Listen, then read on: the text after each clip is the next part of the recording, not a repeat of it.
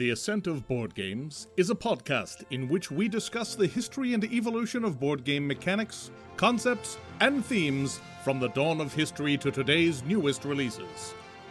We talk, we laugh, we pick on each other, and we occasionally get things wrong. But we hope to provide both entertainment and education to today's discerning podcast listener, you.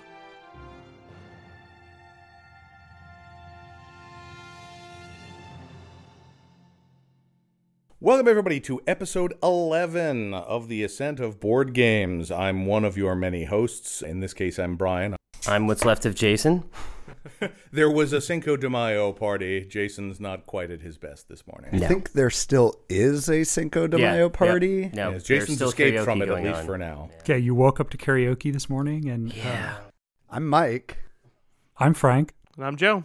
And none of the rest of us are hungover, as far as I Nope, know. not even a little bit. So lucky. It's all right. You're hung enough over for all of us. Yeah, there we go. I took on that burden for all of us. Excellent. You're a good man. This time around, we are going to be talking about 4X games, which is one that's been very popular on our poll, which if you haven't filled out, you should go do. So 4X games are so named because they are a game in which you do four things, each of which starts with the letter E. Explore, expand, exploit, and exterminate. It was originally coined in 1993 by a guy named Alan Emmerich when he was talking about Master of Orion, the computer game, and it's been more of a thing in the computer gaming world. That's really kind of where it originated, but there are a lot of games in that mold as well. It seemed pretty straightforward when we were starting to go through this list, but as we looked at it, it was sort of like, well, are you really exterminating you don't these explore games? in that one. Yeah, you exactly. don't Oh, there's a fixed map. So we've sort of adjusted the definition a little bit. But not a ton, though. Basically, what we kind of decided on, explore means either there is some kind of fog of war thing where you don't know what the map looks like at the start of the game, or else there's some random stuff on the map. So you'll go to a certain location and there's a token that you will draw or a card you will draw that does some unknown thing. And that's the big one because so many games just get taken out by that one. The old Civilization, which seems like an obvious choice. So shocking. Yeah, exactly. But we're probably going to have another kind of civ building, empire building Conquest-y episode games, at some point going forward. We'll get to that one because that's a classic. Expand, pretty obvious. You're building more stuff, building more units, cities, bases, whatever they are to cover your territory. Controlling more territory. Right, exactly. Yeah. Exploit is pretty straightforward. You're finding resources of some kind as you expand and you're making use of those. And then exterminate, in the original sense, like I say, it was originally intended for single-player computer games, so it was wiping other forces out. Since player elimination is no longer cool and was never really a whole lot of fun, basically, as long as there's significant combat between parties, we're kind of okay with that in extermination. Or as long as tokens are removed of your opponents through actions you take. Right, if you're actually wiping stuff off the board at some point. Or taking stuff from people. That might actually be one of the biggest ways that these games evolve. I believe in some of the earlier games, like you could just be out and you're now done playing. Yeah, Oh, well, I yeah. mean, in the 70s and 80s, there were a lot of American-style games in which if you lose, you can go off and read a book for a while the rest of the people finish the game because you deserve to fail. Pray That's for right. death. Do better. There could be things far worse. Yes. You could be sitting with one unit on the map and nobody killing you. Yes, that is totally a I've thing. definitely had And yeah, that- that's why that people hate experience. Risk is because that happened to everyone. And a 6-player game of Risk, player 6 is dead within 2 turns. The good news is player 5 will be out before too long, and then they can go play a They can 2-player start their game own or something. game. Screw you guys. And the one thing that isn't in the 4X is not as a hard and fast rule, but one thing that we expect to see in most of these is some kind of tech tree where you're developing new technologies, new tools, new ways to abuse the rules and make use of your resources. There's a couple on our list that don't really have that, but most of them do. When you look at the history of these, I mean, I think it started with Risk, really. Of course, Risk doesn't have any concept of Explore, but it really has the other 3. You gain units for how many territories you've conquered, as well as the, bonuses Regional for bonus, yeah. Australia, because everyone conquered Australia first. And then, of course, you got Exterminate, the proper formal definition of... Good old-fashioned wiping people out of the game. And expands, obviously, the entire concept of the game. But the first to really have all 4 is definitely a computer game from 1972 called Empires. This was run on a single Unix box, a PDP 10, I think. you actually got kind of the whole multiplayer Civ thing going. You started with a tiny little dot, and you gradually had to send out your scouts and exploration units to see what the map was, harvest resources, build roads and everything. And gradually you started encountering the other people who were doing that. It was sort of a turn-based where every few hours you got points and you could spend points on doing stuff. So a surprisingly complex game for 1972. Yeah, also in the 80s, I know there were a lot of play-by-mail games that had a lot of the same kind of thing where you would start with an empire and there were other players out there on the map somewhere and you would send in your $2 and your orders every turn and come back and get stuff. And the game would take a year and a half. I was saying, considering how much trouble I had recently with packages getting lost, I can't imagine how frustrating that experience must have been. Come on, Mike, it's been 6 months. Take your turn. I play by real mail. Not email. Exactly. I know. It's even less consistent. Those are the days. Your turns are due June 15th. If your turn's not in, your dudes don't do nothing. Oh, that's great. But in the board game world, the first one we found was also back in the mid-70s, before 4X was even a term. So our first glorious game is Stellar Conquest from 1975. Designed by Howard Thompson and published by the immortal Metagaming. Metagaming did all those tiny little Ogre, GEV, Melee Wizard, all those lovely games. This one really had the whole Risk thing. You built ships, you had planets and everything.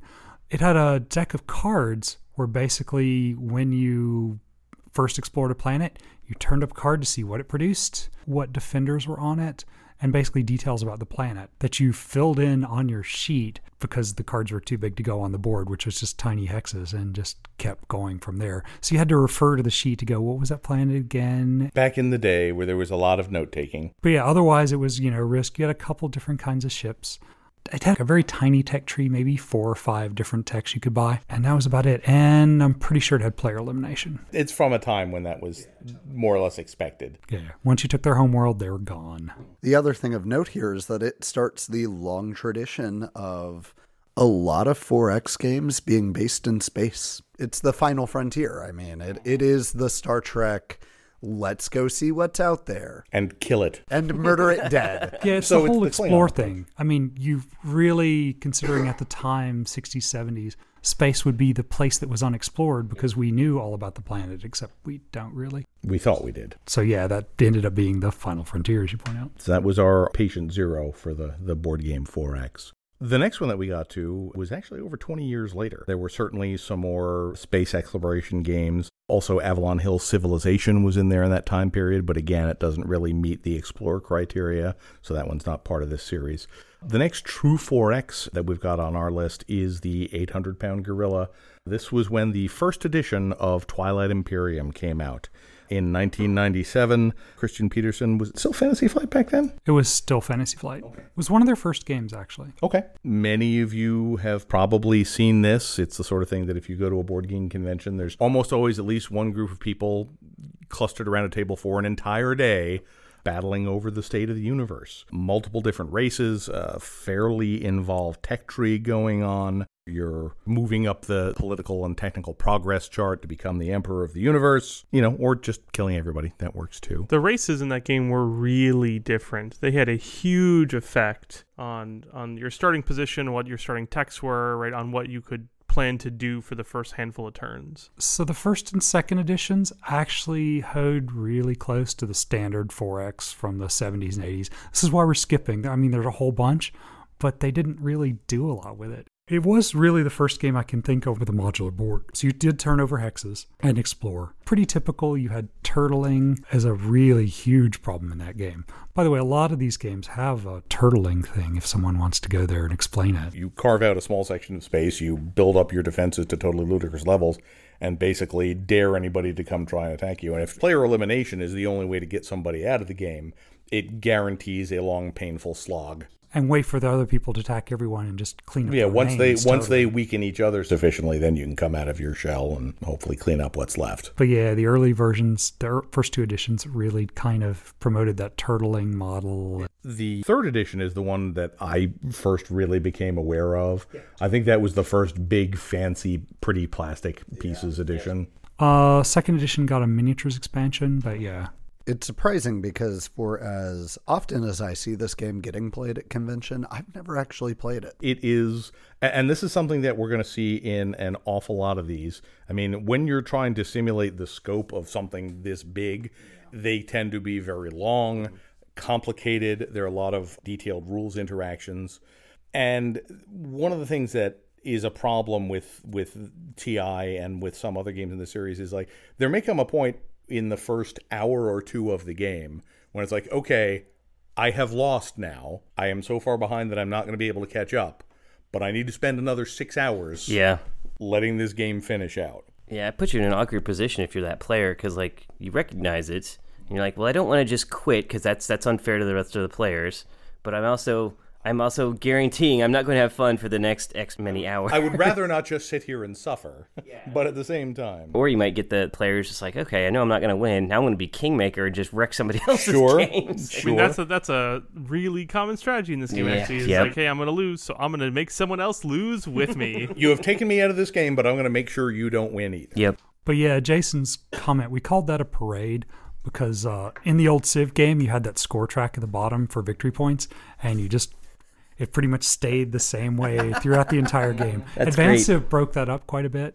A couple really interesting things happened with TI3. They brought in the Puerto Rico role selection. Oh, nice. They brought in themed victory points where you got these secret cards and missions, which you could do, which we'll talk about a little later as well. Like you say, I think the first two editions were pretty by the books, totally, 4X, but 3 really kind of broke out of that mold a little bit and did some interesting things. 4 is pretty new. I haven't really seen or played it, but nor I. We're not as much 4X players. And I do play a lot of these games, but the ones I like are usually missing Explorer. I'm a failure. The true 4X, I mean, again, we said this at the top of the episode. We went through a lot of these games that, I mean, I would have put money were 4X games, and then we had to eliminate them because they were not true 4X games, which I can see in the design of these games how eliminating one of the aspects of a 4X game in service of playability is great. Because, like you're saying, Brian, Twilight Imperium is a day killer of a game. It's at least 4 or 5 hours. But it's also a real brain burner of a game. There's so many moving parts going on to it. I mean, I really will say that if somebody asked me what a 4X game, Twilight Imperium is probably still at the top of that list. Yeah, it's sort of the archetype. Yep. Yeah, in a lot of ways. At least in my gaming groups, it's hard to get 4X style games to the table simply because they take so long. And, just getting people together to play games in general is difficult enough without, hey guys, how do you feel about playing a 6-hour game? No problem, right? Clear your calendars. Again, it's not a 4X game, but I have a group of friends here that do a game of Advanced Civilization once a year. We find a day in spring, and we get a bunch of people together and play it. And it's fun, but that's about as often as you're going to get a game like that played. Yeah. Interestingly, though, the next one on our list is more or less the opposite of all that. It is fast playing. It's, I think, about as stripped down as a 4X game could be, but we kind of went through it, and it really does sort of check all the boxes. And that would be Nexus Ops, which was released in 2005 from Avalon Hill, designed by Charlie Cantino and Stephen Kimball. And you're right, like, there is no fluff here. This is, I think, as simple and yet complex as a 4X game should be, in my opinion. Yeah, I mean, it doesn't have a tech tree. But other than that, it's got a waft of a tech tree because of each of the units are very different. But but really, theory, anyone you have can access to anyone all can of them recruit from the those, beginning. Yeah. So Nexus Ops is basically you've got a hex board with a bunch of different types of terrain, and you've got a bunch of human and alien troopers that all spawn in your corner of the board, and you just basically send them out to try and grab people and grab terrain. I don't understand why those humans are even in this game. Because they cost 1 point, so if you got some spare points, put out some humans. Playing this game, I love the bug motif, and then there's some humans, and I immediately go to Starship Troopers. I'm like, why are the humans and the bugs on the same side? I don't understand. The humans are enslaved by the bugs, you see. Fair enough. Now it makes sense. Well, actually, that does make sense because the humans are the only ones that can actually mine resources, That's which correct. we totally did wrong in our game. But yeah, the map is known at the start of the game, but there are little tokens upside down on each tile, and when you take control of it, you flip it over, and it might be a mine for more resources, it might be free units, and then basically you expand out and build some stuff and send a bunch of dudes smashing into each other and roll some dice. It's a bizarre sort of Ameritrash 4X stripped down to just the frame and a big old engine. But there's a lot of clever things that are really subtle in the game to prevent turtling and make it a much more aggressive game. The themed victory cards are pretty much the only way you get victory points. You get victory points for attacking people and winning, and your themed cards, which you're getting secret. I really liked the card system in this game. Just the hey, at the end of every round, you're going to get another card that will give you some goal that may or may not match what you are currently doing, but you never lose that card. So who cares? Yeah, just go for the objectives. And the objectives keep you focused on, doing stuff, and it makes you mix up your tactics and makes you fairly aggressive. Turtling is not a way to win that game. Oh yeah, it's a constant just press forward of yeah, of Soviet troops just moving forward and getting run through the mill and destroyed, and I don't care, bring more reinforcements, just keep going. But also the bulk of your income is back at the start on your 3 home tiles. You still get 7 a turn. You might get 2 or 3 more from stuff outside, maybe 4 or something, which means that even if you take a hit at the outside, it's not going to worry you much because you're respawning at the rear constantly. Plus, first edition had these amazing Dayglow plastic figures. Oh, they're so great. Unique. Yeah, Fantasy Lava Flight Leaper, republished it in 2015 or Giant something. frog. The Lava Leapers. Lava It's the Leapers. best. It's by far I the feel best. like that game would suffer without those. The thing is, the figurines for the newer version, they're close, but they're not quite there. They tried to make them less. I don't know. I find the original ones kind of cutesy, personally, especially the Lava totally. Leaper. But then the other ones are oh, these are serious monster things. Fuck, no, this is dumb. And they weren't glow in the dark colored plastic either. They're just kind of standard plastic colors. It's gummy monsters. It's all about the gummy monsters. Yeah, I don't think that game benefits from a serious mindset. No. I don't think No, you no, can. no. I don't see there being a national Nexus Ops championship. So, if we want to talk about a more serious game, one game we could talk about would be Age of Empires 3, released by Tropical Games, designed by Glenn Drover, and released in 2007. For most people, the way you will have access to play it nowadays would be Empire's Age of Discovery, which is a re-release without the branding for Age of Empires 3, the video game. That's right, it's a video game branded board game that you can get access to, right? So if you go out to purchase it now, right, you'll be going to get Empire Age of Discovery. Yep. And I really like Empire Age of Discovery. It does a lot of really clever things. It has a combination of kind of worker placement and all of the kind of classical 4X things, right? You are one of the countries trying to colonize the New World. The New World has resources which get you income. They have natives there that you have to kind of fight off. And then after you clear off all the natives, someone wants to try to control the area. And then you get to fight with the other players to control the area. But the areas aren't built up enough until there are a couple of colonists have been put out there to even be worth points. So initially, you have to kind of start paying into the areas before they start actually returning you points. It's sort of a non-standard 4X. I mean, the exploration, some of it is on the board. In the later stages, you're sort of exploring things that are functionally just draws from a deck of cards. I have a card that says you're exploiting India, you're exploiting Japan, but it doesn't look like a traditional 4X game. I mean, you're not starting in a small area and expanding out from it. You've just got colonies here, there, and everywhere. But it does kind of fit all the main criteria. And yeah, you do move occasionally between colonies because you can take a military force over. And yeah, you can have some fights, but it's kind of abstracted. It's decidedly more Euro-y than most of the ones that we've talked about so far. I would say this is hands down the most Euro-y type game that we've talked about. Well, so far. So far, yeah. So far. There are more to come. I think that this game is a beautiful blending of the 4X feel with worker placement. Because, the mechanics of this game are driven by worker placement. Each player has 5 units that they can place into a number of actions that will be resolved at the end of the turn. And it feels like a worker placement game when you play it. Right. And that phase is really clever, right? Because everyone gets 5 colonists to start with, and then over the course of turns, you can get things that will give you additional figures to also place during that phase. And then you just round robin around the table, placing on a bunch of these board sections, right? So cool, I want to go first next round. Well, that takes a placement of your token. So like any worker placement game, right, you're now eliminating a bunch of options, but like it makes all the options feel really important, right? Like, oh man, hey, I want to win the ship this round. The ship helps you kind of get income going forward. Or, oh man, I really want to get another soldier this round because I'm going to go beat up Jason next round. I'm really excited about it. All the choices during that initial phase of placing all of your people feels really momentous, and like there's also competition for those spaces and everything. Yeah, that's one of the things I really like about it is that there's a couple where it's like, okay, well, I'm putting a dude on a space in this box, so I'm going to get to do that thing. Then there's a couple where there's only one space, so if you're not the first one that goes and gets that particular space, you're out of luck. And then there are some that it's whoever has the most at the end. And those can get really cutthroat. So it's a nice blend of different ways to use those workers. It's a really nicely produced game, a lot of really good figures, high quality components.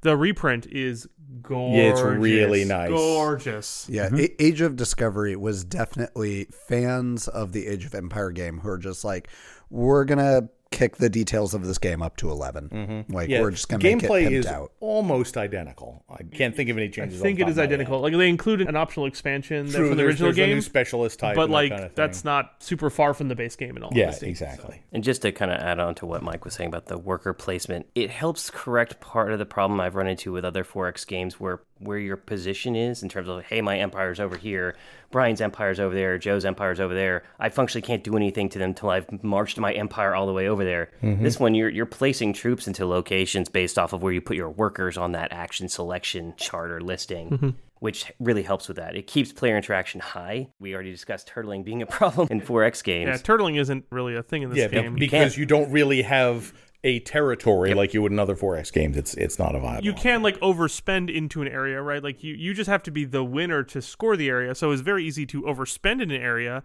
to guarantee you get the points and then potentially lose out on some other points. And I do appreciate any game where one of the buildings you can build is conquer the Aztec Empire. Yeah, basically, I'm just spending some money to conquer the Aztecs. Here you go. Yeah, those buildings are essentially the tech tree of this game as well. exactly. Like, you know, you get the early buildings, which are like, hey, at the beginning of the round, you get an additional worker of this type, but there's only one of that building. So if Brian gets the one that produces a priest, and Joe gets the one that gets a soldier, and I get the one that gets a colonist, we have immediately deviated in our strategies for the game. Which, that sort of sets your direction, or can. So one of the cool things with the new expansion, so it has the builders, right? And so when you place a builder on a colony, it improves the value of the colony during scoring when there are builders on the square. And unlike other figures, you can't remove builders because they've built the things settled now. in. So like, Oh, yeah. like with the other colonists, you can pull them back when you want. With builders, you can't pull them back because you have permanently improved the value of that square by sending your builders over, which I think is fascinating. I think playing with the builder rules looks crazy. It's also one thing they kind of do because you are conquering indigenous populations, which, politics aside, is a standard trope in this kind of thing. Every time you go to a new terrain, you sort of turn over a card, and maybe the natives are pretty much pushovers, and you do that, and maybe it's like, holy crap, all of these guys are determined to kill us all, and you sort of have to commit your soldiers in blindly and hope you have enough to conquer however restive the natives seem to be. I especially love that when you win, if you threw soldiers in there, you get to plunder even more than you would if you just conquered it through other means. History is not pretty, but... No, it's not. really what you got to do is you've got to play a game of Age of Empires while at the exact same time playing a game of Spirit Island. That way the two balance each other out. There you go. So a game that is actually extremely similar in some ways to Age of Empires 3 is Dominant Species. The game was released in 2010 by GMT Games and designed by Chad Jensen. And while this game has a lot of things in common with Empire's Age of Discovery, it is a strictly worse game. Screw that game. It has a very similar worker placement strategy, and it's worth mentioning that this game barely made it on the list because almost all the combat is really like token elimination based on what you hunt. So it's not as intentional as Empire's Age of Discovery. Oh, no, it's intentional. There's no role though. Like There's no role in you Empire's Age of choose to Discovery do either. combat and then you just perform cube removal. Some things die. Right. That totally counts. Yeah, it totally counts. But the problem with this game is that unlike Empire's Age of Discovery, you don't determine if you have control over spaces. You determine if you have control over corners, which means you need to calculate for every adjacent grid to that corner. It's a hex board, right? So there are 3 adjacent grids to every corner. And so every time anyone does anything, you get to recalculate a handful of different points on the board to determine, okay, who's in control of these points now? Because at the end of the round, you score all of these points. So the game, while very similar in mechanism, because the scoring system is so much denser, it makes the game have a lot more overhead from a turn-to-turn standpoint. Sounds like something that would benefit from a computer version, let's say. The computer version would help a lot because that's my biggest problem with the game is like every time something changes, you have to come in and calculate a bunch more stuff, and it just drags the game to a halt. Yeah, I could see with certain players that just making it a miserable experience. Yeah, for sure. Like playing this with certain people makes it awful. This is the kind of game you can't play with certain people. And I don't like games like that where it's like, oh, this game is formatted in such a way that I just can't play this with my friend X because they will be slow about something or they'll freak out because sometimes it's hard to tell what some of the ripple effects you're going to have when you take an action are. And so now, oh, well, if I don't want to lose, I need to now kind of look at the board really intently and figure out, okay, what are the ripple effects of me moving 2 cubes from this area to this area? Sure, I see the obvious effect that I'm going to get some more points in this other area, but I don't see the less obvious effect. Joe is going to get control of this area, and that means Ryan's going to get control of this area, and blah, blah, blah, blah, blah, blah. So I don't like this game because I can't play it with my friend Joe. Now, I will say, I personally really like the theming of this game because it does a pretty accurate representation of organisms within an environment dominating and vying for territory. And I think it has come very close, really closer than a lot of other games in portraying an ecology system. Although it does check off one box. It lets Joe go on a long, angry rank about a game he doesn't like. We have to have one game in every episode that lets Joe do that. Yeah. that's required. So on to games we actually like. I like Dominant Species. Okay, on to You games can be that wrong, all that's of us fine. like. Would be Rune Wars, released in 2010, published by Fantasy Flight, designed by Corey Konietzka. This is an awesome game. A classic 4X fantasy. This was a game that found its kind of origins in the game Battle Mist. Mostly Battle Mist combined the idea of we've got warring armies with the idea of heroes wandering around just doing stuff, having adventures, doing that kind of hero stuff. It has some origins in Battle Mist. There are heroes going around and basically adventuring while all these armies are fighting. Rune Wars adds a whole new card thing that's really unique. Yeah, this is back when Fantasy Flight was at the peak of their a deck of cards for everything stage, which I guess they're kind of still in. What, did they leave that phase? There's all the combat cards and all the exploration cards and all the spell cards and all the item cards and all the... It's just... But actually, the entire game's driven off cards. You have to plan for your entire year kind of up front when you're playing any card, because cards are more powerful depending on what season, what card they're played after. So you've got a whole progression of how to order your entire year of planning. And those themed cards are key to the game. I think this was one of the first true 4X games that I played, and much like with Twilight Imperium, if somebody asked me what is a 4X game, I just kind of point at Rune Wars and let that be the example, because this game has 4 unique starting civilizations that are all very different from each other. Totally. The map is randomized at creation, I believe. The players actually create the map. There are groups of hexes that you lay out. So you can, to some extent, say, well, I need some more iron, so I'm going to put this one here. Actually, I think you build the map and then people pick their starting location. So in theory, it's relatively balanced. So the Explorer's a little weird in this one because you do get cards or tokens. Yeah, exploration tokens. And you beam down neutral enemies that you have to conquer to take over and actually get the good stuff. But also you've got heroes that are wandering around hitting dungeons, having to do skill rolls that get you stuff. And the way it gets around the whole turtling aspect is the fact that you're looking for rune stones. Dragon runes. Dragon stones, dragon rune stones, dragon runish, gems? dragon runes. It's Dragon runes. Dragon Sure, runes, yeah. And those are out there. You can't just sit back and wait and roll over people. It's there's kind of a probably race to one push. near where you are, but some of them are in dungeons and some of them are in hexes you have to conquer. Yeah, if you sit there and turtle up, you'll just not be the winner functionally. It fixes that Twilight Imperium problem where there is now a path to victory that does not rely on destroying your opponents. Yeah. It's neat because there's also some sort of political elements to it. There are places where you will spend your influence to vote for certain rules going back and forth. and people gain titles and that kind of thing. It's actually kind of like someone wanted to do a fantasy version of Twilight Imperium without really knowing the rules. So they came up with a completely different rule set that does a lot of the same stuff. Yeah. It's like a parallel evolution in a lot of ways, right? Because like it feels like it takes some lessons, but it does a lot of things really different. Yeah, there's also the way you get resources. You've got like 3 big dials, and every time you get access to a resource, you just bump up the dial,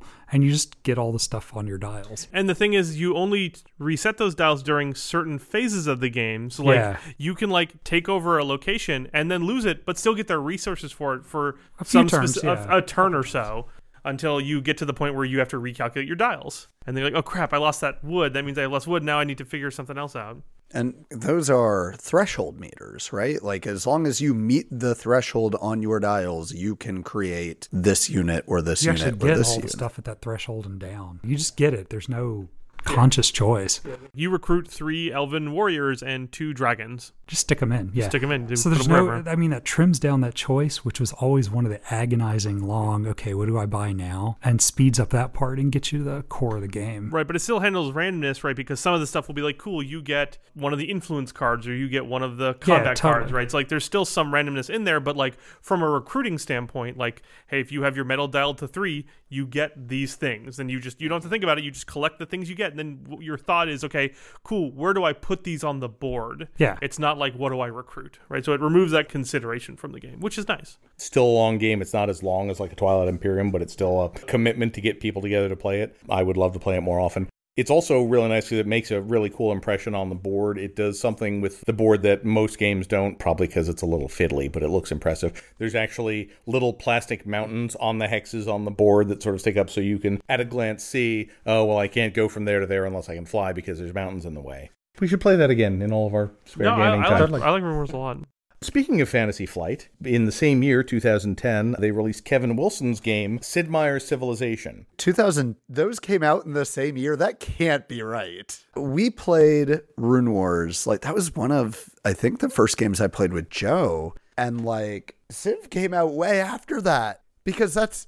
Right? No. Turns out, no. No, same year. Yeah. I like that That's it's Kevin Wilson, Sid mind-blowing. Meier's Civilization. That is mind-blowing. Well, this one's really interesting because, one of the games we didn't talk about because it's not a true 4X is the old Avalon Hill Civilization game, which is one of the first big sprawling empire builders, which a lot of people think was an inspiration for Sid Meier's Civilization, the computer game. Which it was, but one of. Sure. Yeah. Which is a long-running series that is still very popular today. Sid Meier's Civilization 6 is something that I spend far too much time on my computer playing. And then they sort of took it back to a board game with the Sid Meier's Civilization game. More than one, as it turns out. A surprisingly effective, I think, way of taking the enormous sprawling surge of history that you get in the Sid Meier's Civ game and making it into a relatively compact and playable board game. Basically, each civilization, and you've got all the classics, you've got, the Greeks and the Romans and the Japanese and the Chinese and a variety of others in different expansions. You each start out in a corner of the board, effectively, with a bunch of unknown tiles between them. As you send your troops out to explore, they find new areas, which might have places you can found new cities. They might have little goody huts, little natives that you can exploit and take the resources. They might have barbarians you have to fight. And there are, just like in the computer game, multiple ways to win. You can score a technological victory if you're the first person to build up your tech tree to the point where it gets to space flight, I think is the final tech. There is a military victory, which is the one place where I think the game falls down a little bit. Yeah. Which is really weird because I actually kind of dig the combat system in the game. Yeah, the combat system is actually really cool. The problem with it is that basically, if one player ever captures any other player's capital, that's it. Oh, just one. Just one. Yeah, one capital. So it doesn't matter if you're going for a military victory or, whatever else. You need to have a certain amount of military free. And if you ever happen to overextend and not have enough guys and you have an opponent with a strong military and good mobility, they can just swoop in and end the game. Now, I will say that I think that could potentially lend to social contracts being made within the game because, hey, if it's the 3 of us playing and I see that Brian is coming for my capital, I could turn to Joe and say, hey, Joe, if you don't help me stop Brian, he's going to win. That's, I think, what is expected to happen. I'm not a big fan of where you can win by gotcha. Sure. And this is kind of a gotcha. Oh, by the way, I have flight, so these armies over here can all move to your capital and attack at this turn. Yeah, it's a real conundrum because at the same time, that does solve the whole player elimination problem. Sure. Of just like somebody's been Game over. eliminated. Game's over. Done. Yep, exactly. There are a couple expansions that add some interesting twists and that kind of thing. I really like the way they do the tech tree. Oh, with the pyramid? Yeah, Yeah. exactly. Yeah. You have to have 2 lower level techs beneath each higher level tech, so you're sort of building up from a bunch of broad stuff. And the civilizations themselves are unique and different. Each has a different spin. I mean, if you have a game with the Germans in it, they are almost certainly going to have a military onslaught, so you need to be careful of them. Did they ever make an attempt to model the hyper-aggressive Gandhi from the video game? You know the story behind that, right? I know there was a mistake in one of the bits of programming for him. So what happened was in the early versions of Sid Meier's Civ, every civilization had their aggressiveness rating, and Gandhi's was set to the lowest possible because he's a pacifist. And then there are certain things that will adjust that setting. And basically, if you're at the lowest level and something happens to reduce your aggressiveness, It rolls. It wraps around to the top of the list. So, and then Gandhi would say, "My words are packed by the power of nuclear weapons," and everything would be over. Unsigned ints are great fun. And in the next edition, it's like, well, we know what happened and we could fix that, but everybody seems to be a real fan of Crazy Psycho Gandhi, so we're going to leave him in. I think this has been my favorite implementation of Civ, and I think there's now 4 or 5 of them. They just came out with a new one. There's Civilization New Dawn that shares some DNA. It's by Fantasy Flight as well.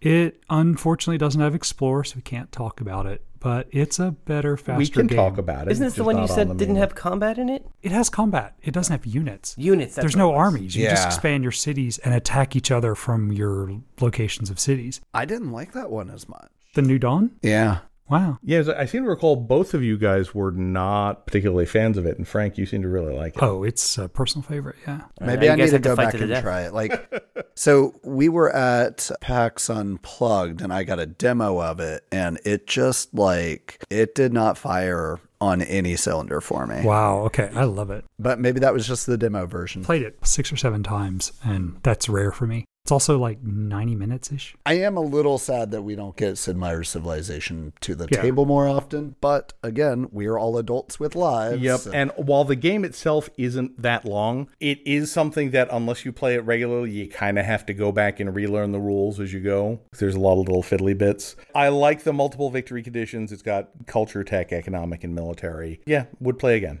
I also really like the aesthetics of this one. It has, I think, the appropriate amount of cartoon to photorealism.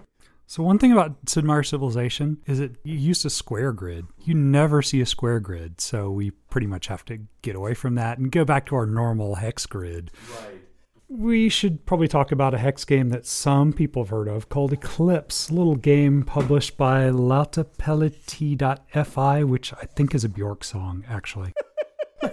And designed by Toko Taukalio. My Finnish is not very good, obviously. And this is a big, sprawling, giant space 4X game with a really complicated tech tree. I mean, the tech tree has 40 things on it.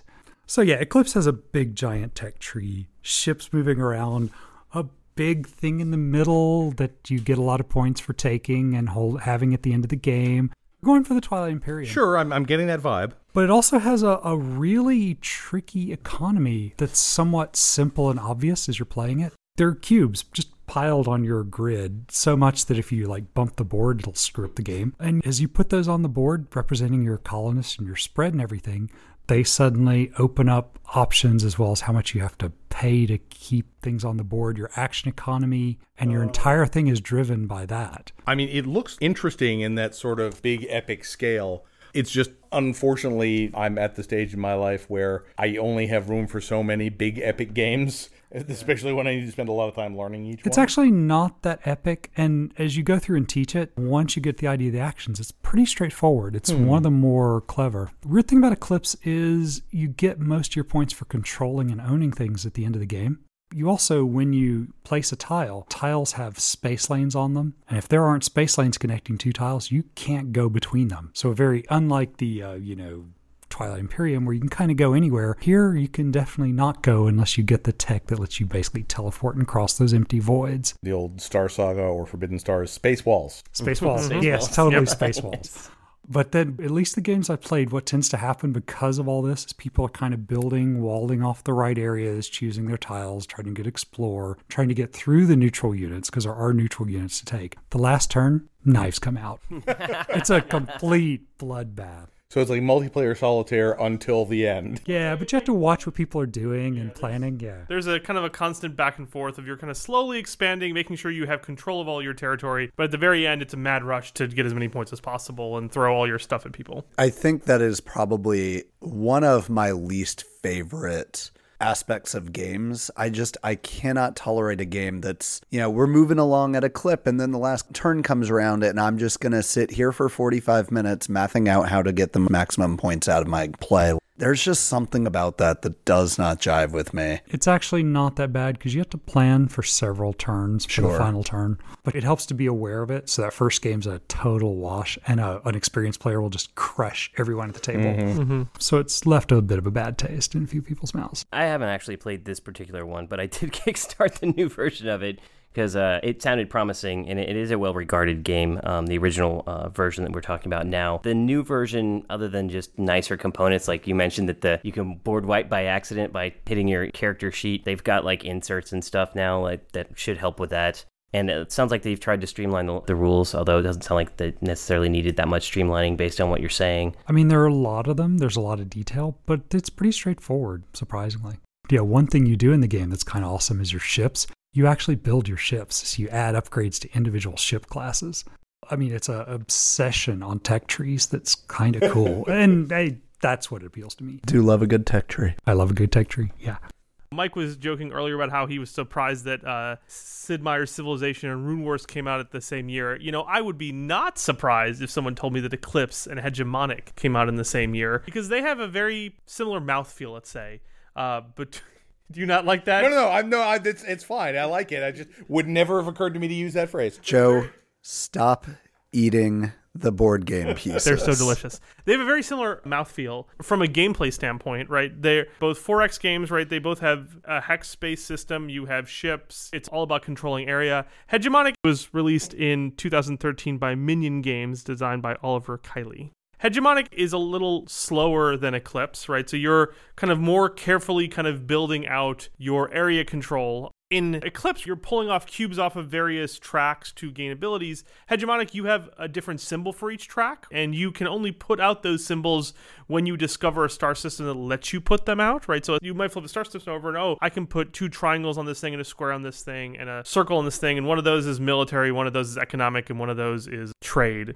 The games feel very similar. It's very much about controlling space. It's very much about getting points over time, accumulating points for controlling areas. From the way you're describing it, it sounds like this one is a lot less like I have a plan, I'm going to do X, Y, and Z. It's kind of more like I'm going to explore and see what I get and do the best I can with that. Because if you're saying, all right, well, I really want to do a military strategy, but I'm not finding many hexes that have that on it. You have a lot of control, actually, a surprising amount of control over the hexes that come out, right? So you can take actions which cause you to, if I remember correctly, you get to see some of the hexes that are coming up and maybe reorder them, if I remember correctly. So are you saying that in Hegemonic, we build space? Yes, you build space. Oh, that's deep. You shape the galaxy as opposed to having the choices dictated by total chance. There's still chance, right? Because it's like, hey, what are the tiles that are coming up? But you have some control over the things that are coming up to kind of add to your strategy. You might not always get the thing that you want, but still. So is it sort of around the same time frame as Eclipse? Yeah, it's about the same playtime, ultimately. It has about the same level of complexity, I'd say. So they're sort of filling the same niche in your game library. They're extremely similar, right? Like, I own both of them. Then that's from a point in my life where I'm like, I love 4X games, but I don't have that kind of time in my life anymore for those kind of games. I think it's a little less good than Eclipse. Okay, I was going to ask which one you would keep in your collection. I think it's a little less good than Eclipse. I think Eclipse does things that are a little bit more clever. Okay. Whereas Hegemonic is a little bit more straightforward in a lot of ways. Not in a bad way, but just like it's not innovative, I guess, in a lot of ways. It's just sort of polishing existing stuff and not innovating so much. All right. The next one we have is kind of at the opposite end of the spectrum from these. It is called Impulse. It was released in 2013 by Asmati Games. designed by Carl Chudik. Now, Carl Chudik is the guy who developed Innovation, which is one of my favorite games. And Glory to Rome. Glory to Rome, also excellent, and all of his games revolve around cards that serve multiple purposes at once. So Impulse was his take on the 4X game, and like most of his games, it's really all around the cards. The map is built of cards. You have cards in your hand, the cards will go on your tableau to become resources, they will become technologies. And I really like the idea behind that. It does some really cool things, like when you explore, the cards are laid out in kind of like a hexboard format. When you move ships to one that hasn't been revealed, rather than just flipping that over and seeing what it is, you take that card into your hand and you put a card from your hand face up in that space. Because much like in Hegemonic, you are building space. Exactly. Each card has a color and a value from 1 to 3 and an action. And there's, I think, 10 different action types in the game, which basically are functionally just moving cards around or moving points around. It's very abstract. The only thing that really makes it a space game is you have these little spaceship markers that move your fleets around.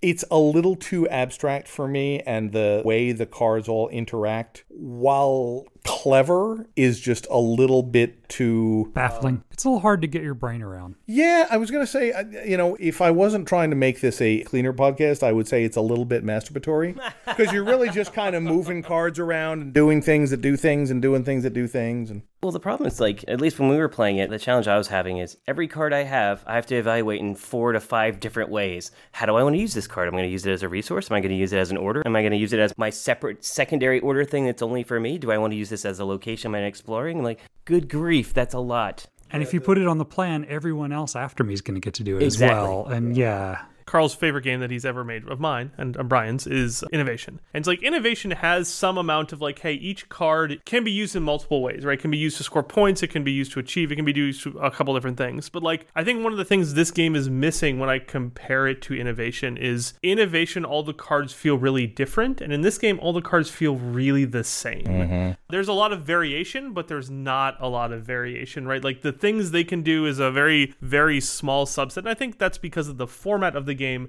doesn't let it be more expressive. yeah, it's a very widespread decision tree for functionally a very small number of actual outcomes. Right. Whereas, like, one of the things I love about Innovation is you can draw a card in Innovation, you get the railroad, and you're like, well, holy garbage, this thing will change my entire strategy for the next 3 turns, and that's awesome. Yeah. This game doesn't really have moments like that, and that is my favorite part of Innovation, is Innovation is functionally like a cooperative puzzle that you're going through, whereas this game feels a lot less like that, a lot more like Glory to Rome, which has, I feel like, the same problem, which is that like all the cards are very samey. Like they have some differences, but they're not a lot. It's not as expansive as Innovation. It's a lot more narrow. Since we're comparing this to Innovation, my big problem with Impulse is that the cards are not self-explanatory. I can look at any given card in Innovation and it will say exactly what that card does.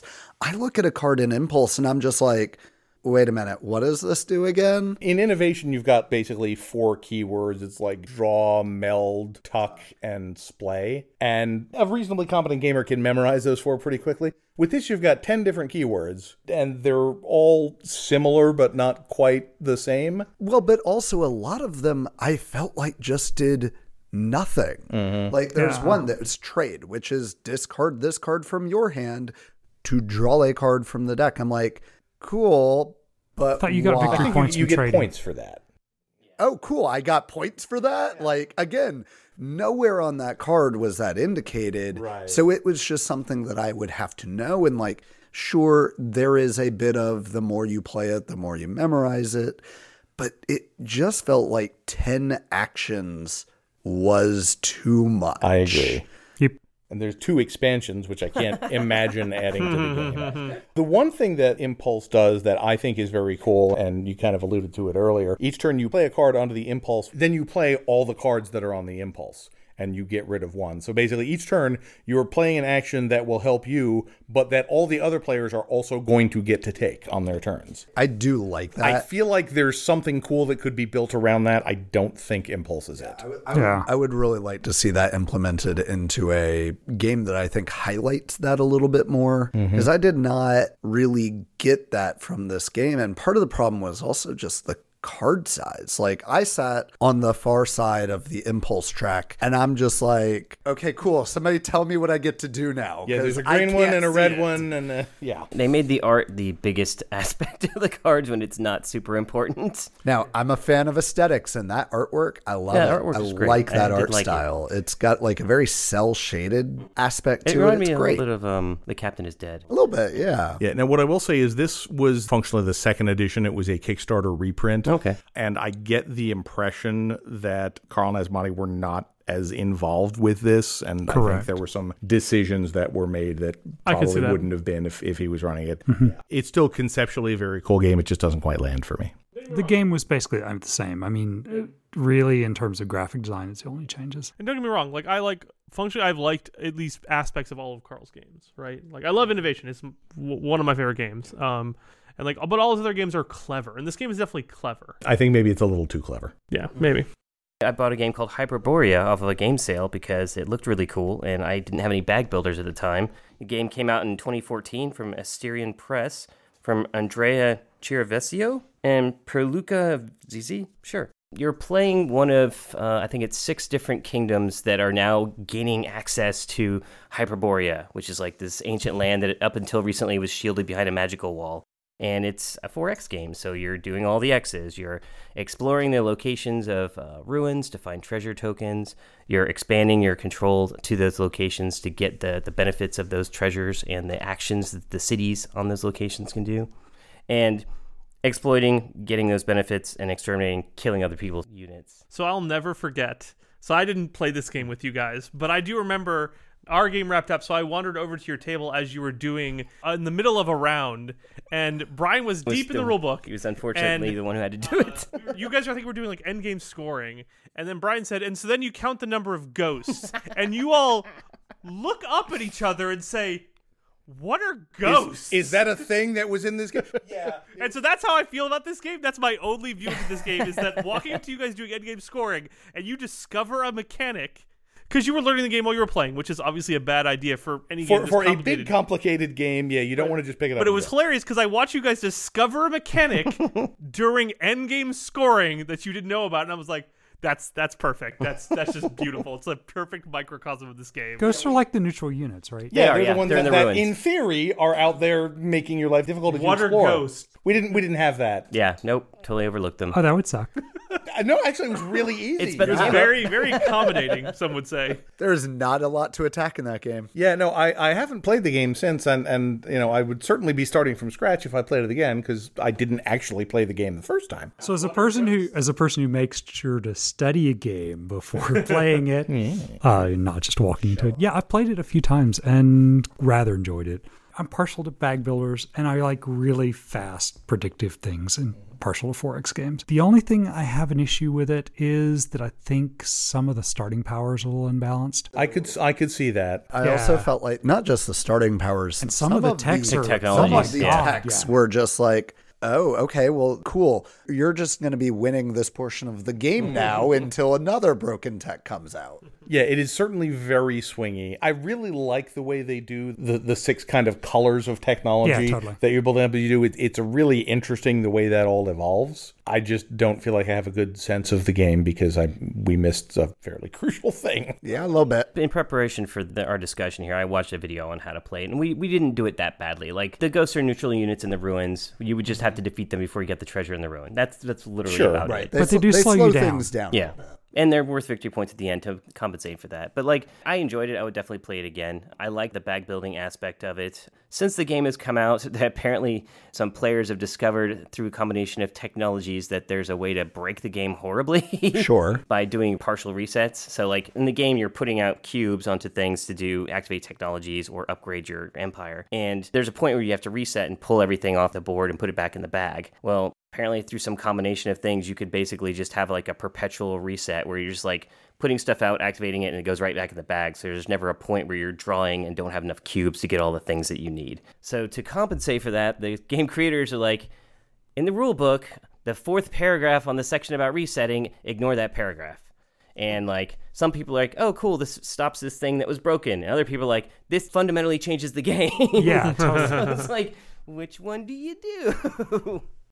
One of the sort of holy grails of game design for a long time has been a really good empire building game that doesn't take all day. And there have been a number of attempts to do it over the years. Through the Ages was an early good one, not really a 4X, but got the empire building. And the one we want to talk about now is one that I think succeeds at being a short but still sufficiently deep 4X game, which is The Golden Ages. It was released in 2014 from Quined Games by Luigi Farini. It is based on Earth, or an Earth-like planet. You've got various recognizable civilizations, the Japanese and the Assyrians and the Greeks, whoever. And basically you were starting out on a mostly water board. There's a few places of land that you start out on.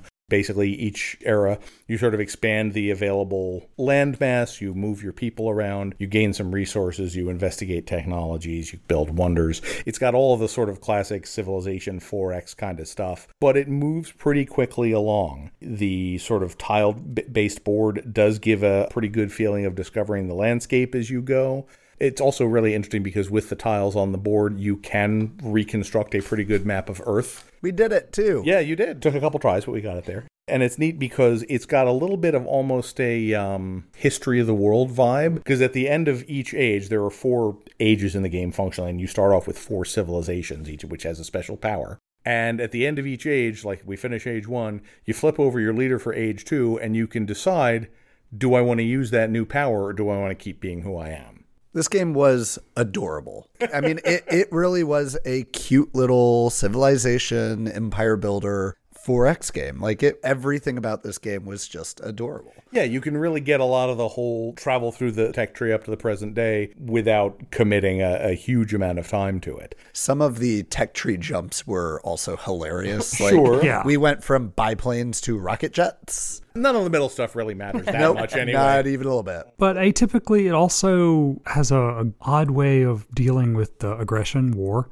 You can only attack people 3 or 4 times during the game, and it costs you just a lot of money. You basically just pay it and say, oh, you're dead. Yeah, basically you can do 4 wars, and each one costs you more than the one before. So it's not like warmongering can be your primary strategy. But there are times when they really need that resource. And you do get points for each of the wars you inflict on people. But it's not that bad. I mean, losing a guy. It's also got a hint of a worker placement-y thing in that you've got actions that don't require workers and actions that require you to basically use up your guys, workers, colonists, whatever. So it's got a hint of that, except that those guys are on the board. They're moving around. They're, people. And so it really gives a better sense than whatever's going on in a worker placement game. Another thing that I really like about it is the fact that everybody has the same number of workers. And like Frank said, there are some actions you want to take that require those workers and some that don't. And so you're not going to always have the same number of actions as everyone else. So when you say, all right, I'm done, I'm not taking any more actions this turn, you have quote unquote entered a golden age, and now you're just getting money every time it would be your turn but isn't. So if you've finished doing all your stuff early, admittedly you're still just sitting there while everyone else is taking your turns, but you're getting a benefit from it. And money and resources are tight. Oh man, yeah. I actually really like that mechanic because it both incentivizes doing the early pass, but also it makes it not that painful. Like, I think that's a good mechanic. Oh, yeah. Yeah. And the end game scoring is neat. Each game, there's 5 or 6 different end game goals that you can draw and see what you're kind of building towards and get your individual civilization goals. So it's very Euro-y, but it's a fast-playing Euro 4X with no player elimination that I quite like. Yeah, totally. Yeah, so moving... Something less Euro-y this time, perhaps? Yeah. Well, let's leave ancient history and go to the future, right? It's Star Trek Ascendancy. Oh, a 4X game in space? Yeah, isn't weird? That weird, odd, right? Released in 2016 by Gale Force 9, designed by Aaron Dill, John Kowaleski, and Sean Swigart. What kind of makes this one stand out for me is the exploration of it is really very clever. Just like a lot of the other games, you start in your own home system, but whenever you go to impulse power and move your ship or go to warp speed, you can discover new systems. And you do that by flipping over a system disk. On that system, it could have a phenomenon on it where you could research it and get some research points. It could have a hazard on it, like, hey, we just went next to a black hole. Whoops, maybe we don't want to leave warp there. Or if it's one that doesn't, already have something there, or if it hasn't been explored already, you can get an exploration card. And this is really where the theming really shines, right? You could literally flip over a card and it could be Q. And Q could just screw with you. Like, we literally had a game, like, second round, someone flipped over the Q card and he threw this person's ship to a completely random system out in the middle of nowhere. It's like, bye, have fun. You're now exploring this quadrant of the galaxy. But the way these system disks work is once you've left warp or moved along this space lane, you connect the systems via these little cardboard lanes that range from like size 2 to size 4. And you connect the two systems that way. So now those two systems you're able to traverse them. Well, until that newly discovered system is attached to another system, it's considered a floating system. And so you can move it around the existing system, like your home system, for example, and you can reposition it wherever you want. And so it makes a lot of strategy in the game of repositioning these systems when you're exploring to another system. This is really hard to describe instead of showing people. It uses an aspect of miniature gaming in which physical space on the table comes into play. Is as you explore, you are physically putting each of the discs that contain the system at a 2-inch, 3-inch, or 4-inch distance from each other. Once two are connected, they can rotate freely around each other until a third system joins them, at which point they are now locked into that position, which means that each player is building their map until the player's maps become connected. And what you end up with is this very spiderweb-like map that you have built over the course of the game, and it does some really interesting things with actual space. So you're building space? You are once building again space. building space. And yeah, so and that can lead to a lot of interesting decisions because in the game you have the ability to create trade routes, but you can only do that with civilizations that you've had first contact with, which means that you have connecting systems to each of them. So part of it's like, maybe I don't want to meet up with anybody, but you're incentivized to make trade agreement with them. So I'm assuming this is in the canonical Star Trek universe. Is this like in the past where we're first making contact with the Klingons and the Romulans and stuff? It's really hard to tell. complicated. Yeah, it's really hard to tell because the ship designs that you're using are definitely next gen era. Sure. But like, if this is the early era of exploration, where like, well, the Earth system just discovered Kronos, like that seems like it might be a little earlier than we expect. Well, mechanically, I really like the way that this map kind of actualizes. I'll never forget one of the early times that we were playing this game. I was playing a real like defensive, I'm going to turtle and nothing's going to touch me. And then Jason created a back door to my planet. And I was like, the fuck? Which I really kind of like from the sense that, you're exploring space and we're doing all of our exploration in this direction. And then all of a sudden it's like, oh, there's this empire. Oh, and they have a planet there. Right next door. Oh, that's a problem. Well, and so each system can have a predetermined number of lanes coming off of it. And because I was turtling, I was not fully exploring all of the things. So there were openings. So there were openings that other people took advantage of. I like that.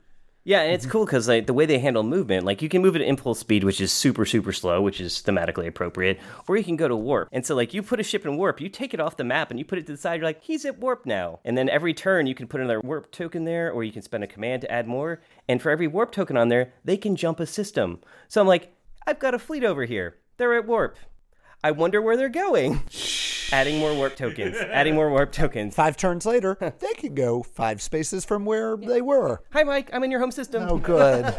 There's an older game called 4000 AD that doesn't have exploration that's completely diceless. Basically, the bigger fleet completely annihilates the smaller fleet. Oh, It's wow. combined with that kind of warp system movement. Oh, jeez. Oh, no. Rude. Oh, that's just That's brutally gotta be terrifying. nerve-wracking. Yes, it is.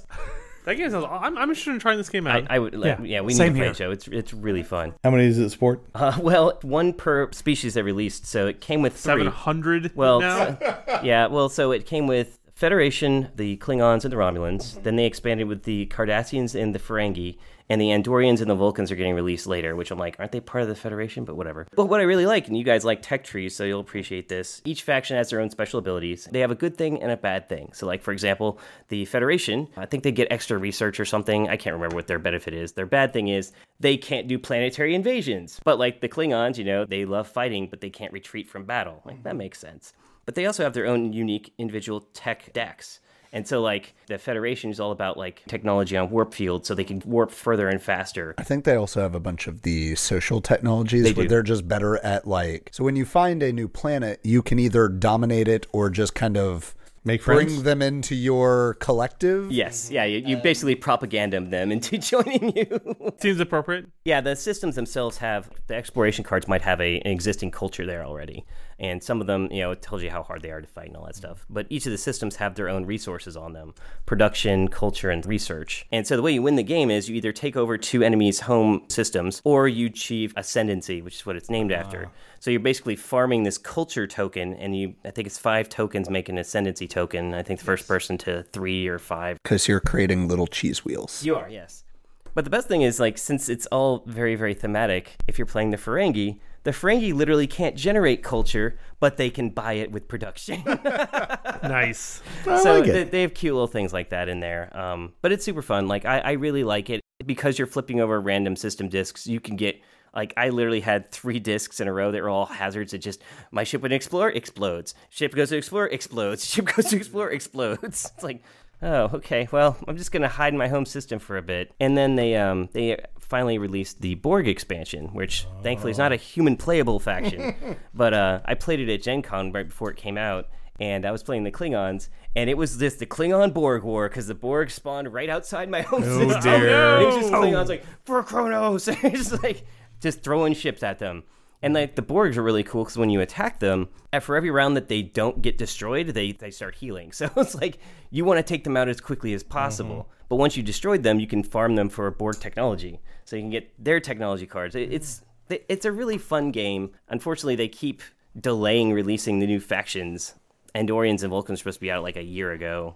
Who knows when it's showing up now? Sounds like it certainly feels true to the Star Trek yeah, universe. Definitely. It also sounds like it's kind of random, but that's okay. Yeah. I mean, you could definitely have things go very poorly for you. Oh, yeah, no. The random generation of things can just totally bone you. And is there player elimination? Or? Yeah, I've only seen it where people got their home systems taken out, in that victory. The thing is, as long as you have space stations, you can still build ships, so you're not eliminated, but, You're it not is gonna possible. win. Yeah. You were eliminated, but also you're still playing this But game. you were forced to keep playing. Yeah. Oh, man. There is that That's risk. unfortunate. Luckily, by the time that you are eliminated in this game, you're not going to be sitting out that long because They're probably the ready game to is take somebody pretty else. much over. Yeah. Yeah. Yeah, usually at that point, it's someone's trying to take out a second home system after they've destroyed you. One game that we had on our list kind of on and off and went back and forth about the discussions of is Scythe, which is a very popular 2016 release by Jamie Stegmaier and Stonemaier Games. You've probably seen pictures of it if you haven't played it. It's a very sort of steampunky alternate 1920s worker placement with a thin veneer of combat on top of it. I want to call it a unique game. It's got a lot of bits from a lot of other different systems. We originally weren't going to put it on there because the board is fixed. There are sort of discovery tokens, the encounter cards you go on, which kind of fills out the discovery. But actually, just before we recorded this episode, Stonemaier announced that they are doing a modular board for Scythe, which is going to make it a much more fully customizable experience. And it's my favorite Your favorite what? 4X game. Oh, okay. if we count it as a 4X. Which we are. Yeah, Okay, that's totally. cool. It's really kind of an interesting engine buildy thing. There's kind of a tech tree. Yeah, Ish, as I'd you're say sort so. of You're unlocking unlocking new additional abilities. functions for your different powers. Yeah, especially if you make it to the middle and get the extra action. Yeah, that's true. That's true. But yeah, I really like the way each board has different pairings of actions that you can take. You can't take the same action 2 turns in a row, and each thing is unlocking other things. And For a game as notionally complex as it is, it's fairly easy to teach new players because once you explain to them how the board works, this symbol means this, you reveal this by removing this token, you get this ability. Once they see that and they grok oh, this is what these icons are telling me, it's very easy to understand, okay, these are just options for me. I just pick one of these and I can do the top option, the bottom option. it is certainly easy to understand the mechanics. I would argue that it is not easy to do well the first couple games because it's you need to get the right combination of things in those early turns and unlock the right things for your victory conditions. Yeah, and you have to be thinking several turns ahead and plan out your moves. I'm really looking forward to playing the legacy story version Rise of of Fenris. this. I have that waiting on my shelf whenever people are ready to get that started. Yep, 'Cause I'm in. I'm looking forward to that as well. The only other weird thing about Scythe would be the way it handles extermination.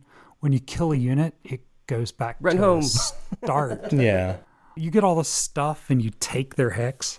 So it is a kind of weird game overall. Think of it this way. You kill a unit, And then their son rises up to take vengeance on her father's murder. And, Oh, yeah, the there's endless always cycle of infinite violence is peasants. perpetuated. And the mech son.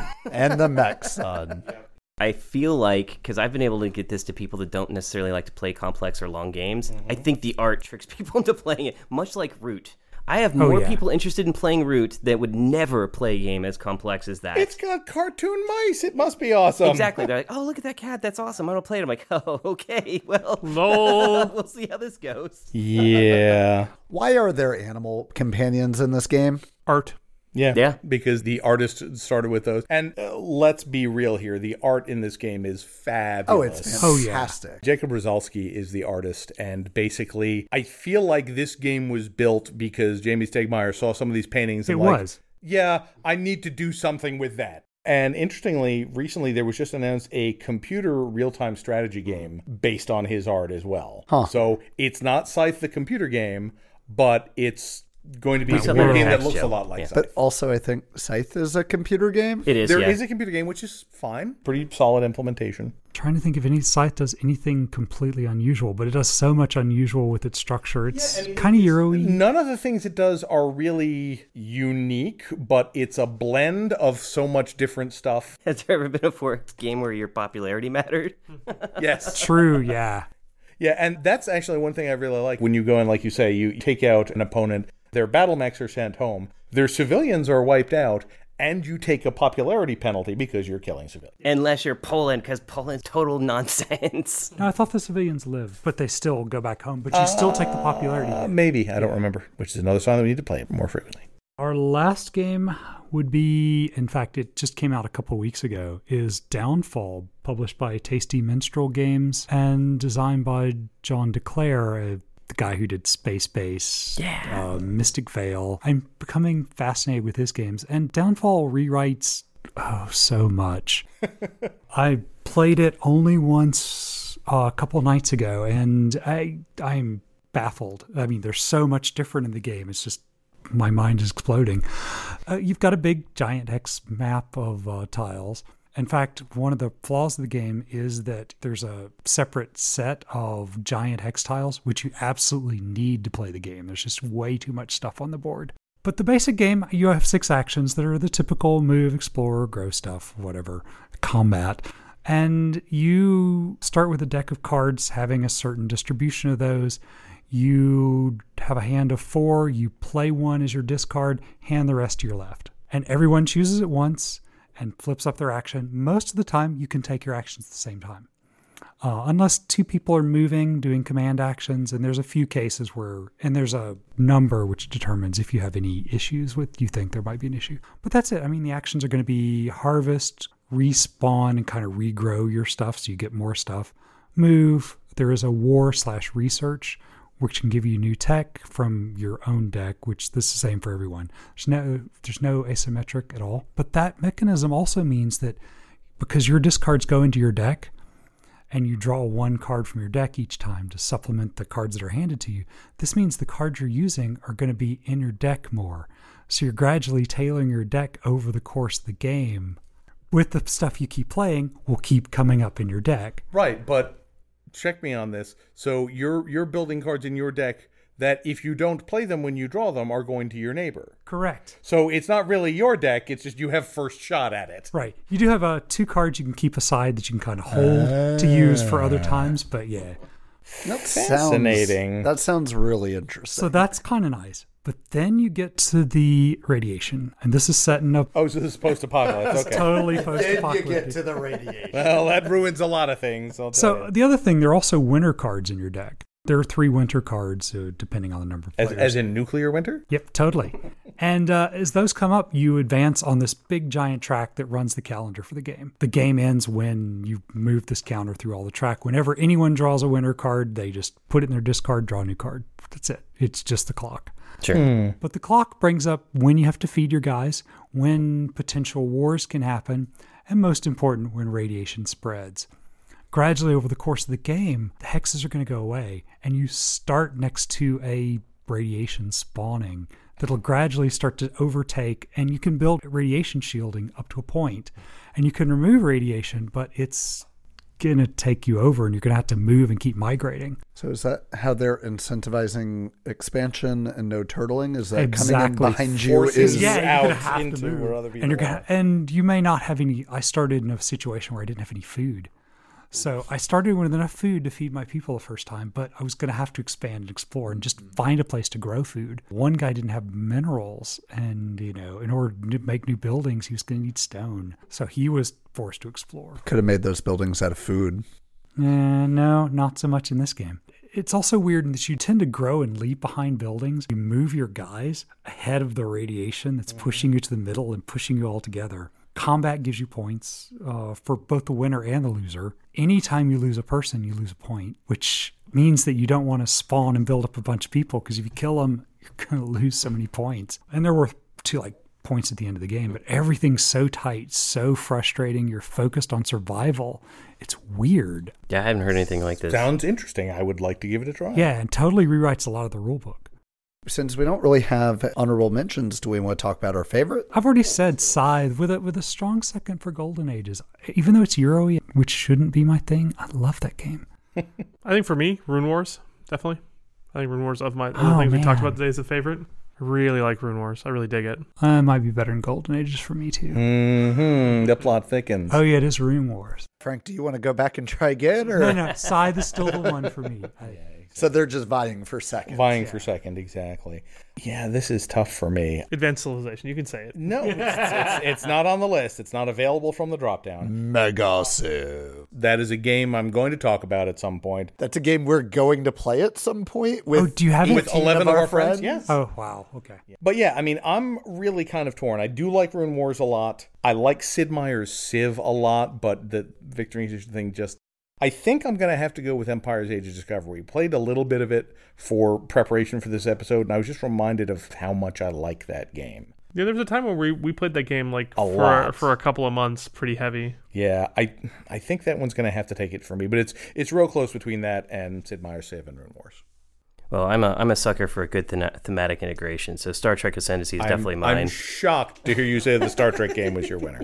I want to play that. I think. Yeah, it's- no, we I actually- definitely need that. I'm yeah. going to split the difference between Joe and Jason. Like, I really like the flavor of Ascendancy, but like, Rune Wars is such a classic game. I can't leave it behind. Well, see, I haven't played it, so I don't have to worry about that. We should fix that. Yeah, having read the instructions and your discussion about it, it sounds really, really fun.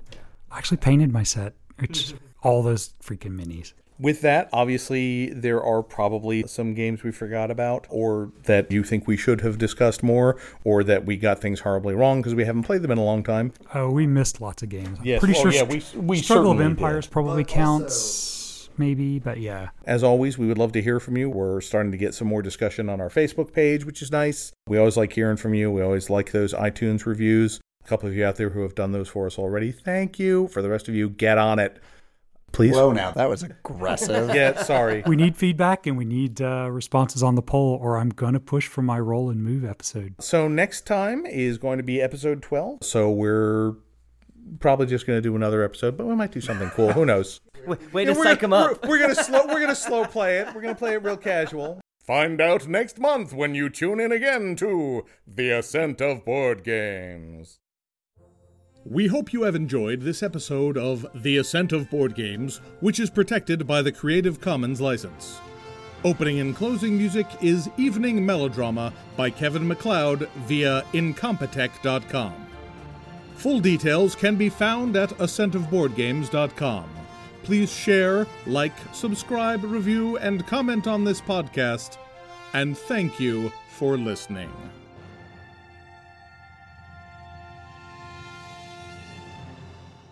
The dog counts as a two-handed cat.